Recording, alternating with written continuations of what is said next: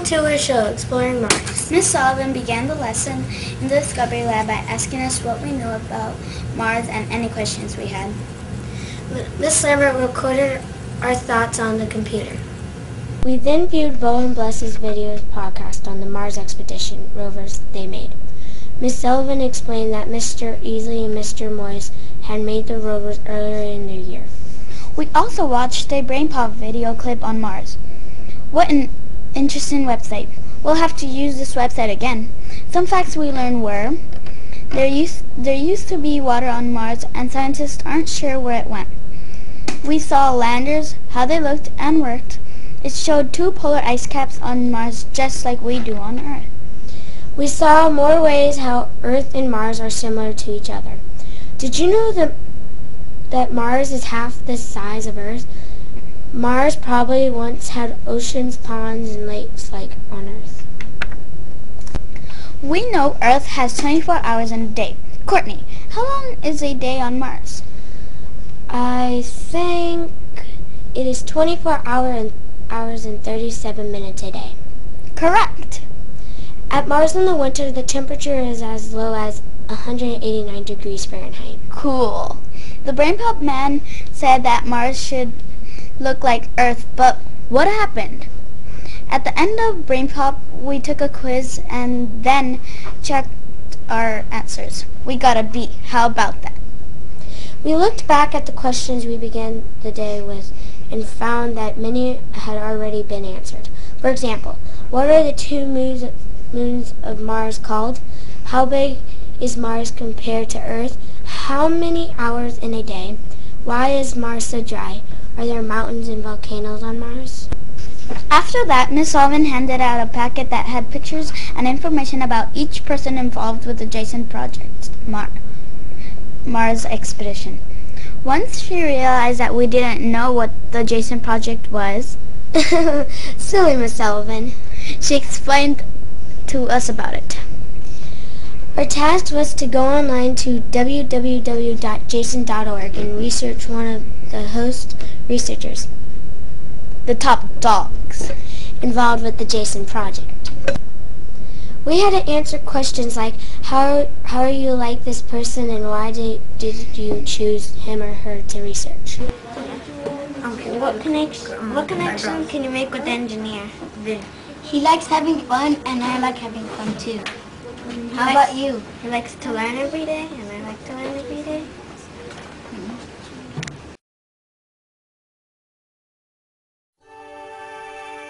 I grew up in a place where we could see the stars.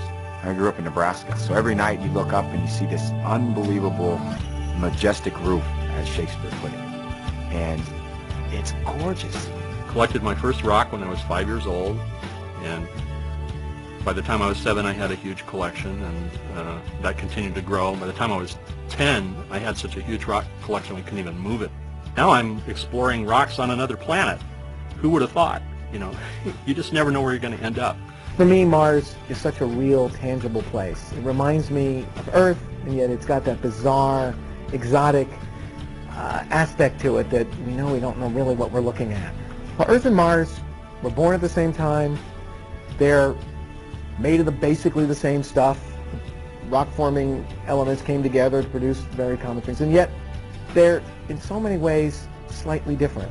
I think there's more chance and more evidence than there ever has been before that there was a lot of water on Mars at one point, and that really raises the question of whether or not life could have started there or tried to start there, or is even still there but just not very apparent to us. It's a natural consequence of being alive to want to know if there are other entities out there that are also alive. It's kind of like the ultimate detective novel. You know, I kind of imagine myself as Sherlock Holmes trying to read another world. And when you're reading another world to understand the history of life, it's just so provocative. And I just, as I study Mars, and I've always been fascinated by it, I just can't help but thinking, why not? Why wasn't this place a fertile world like our own? And what happened? Well, the thing that fascinates me the most about Mars is the polar ice caps that we know and have known for a long time are there. I really want to know, what's beneath those. Are there past life forms that are locked in the ice and buried for us to go see. The other big question is, in the subsurface of Mars today, is there a big groundwater system like we have on our own planet? If so, then we could have a big habitable environment below the subsurface. We have to drill for it, but life could be there today.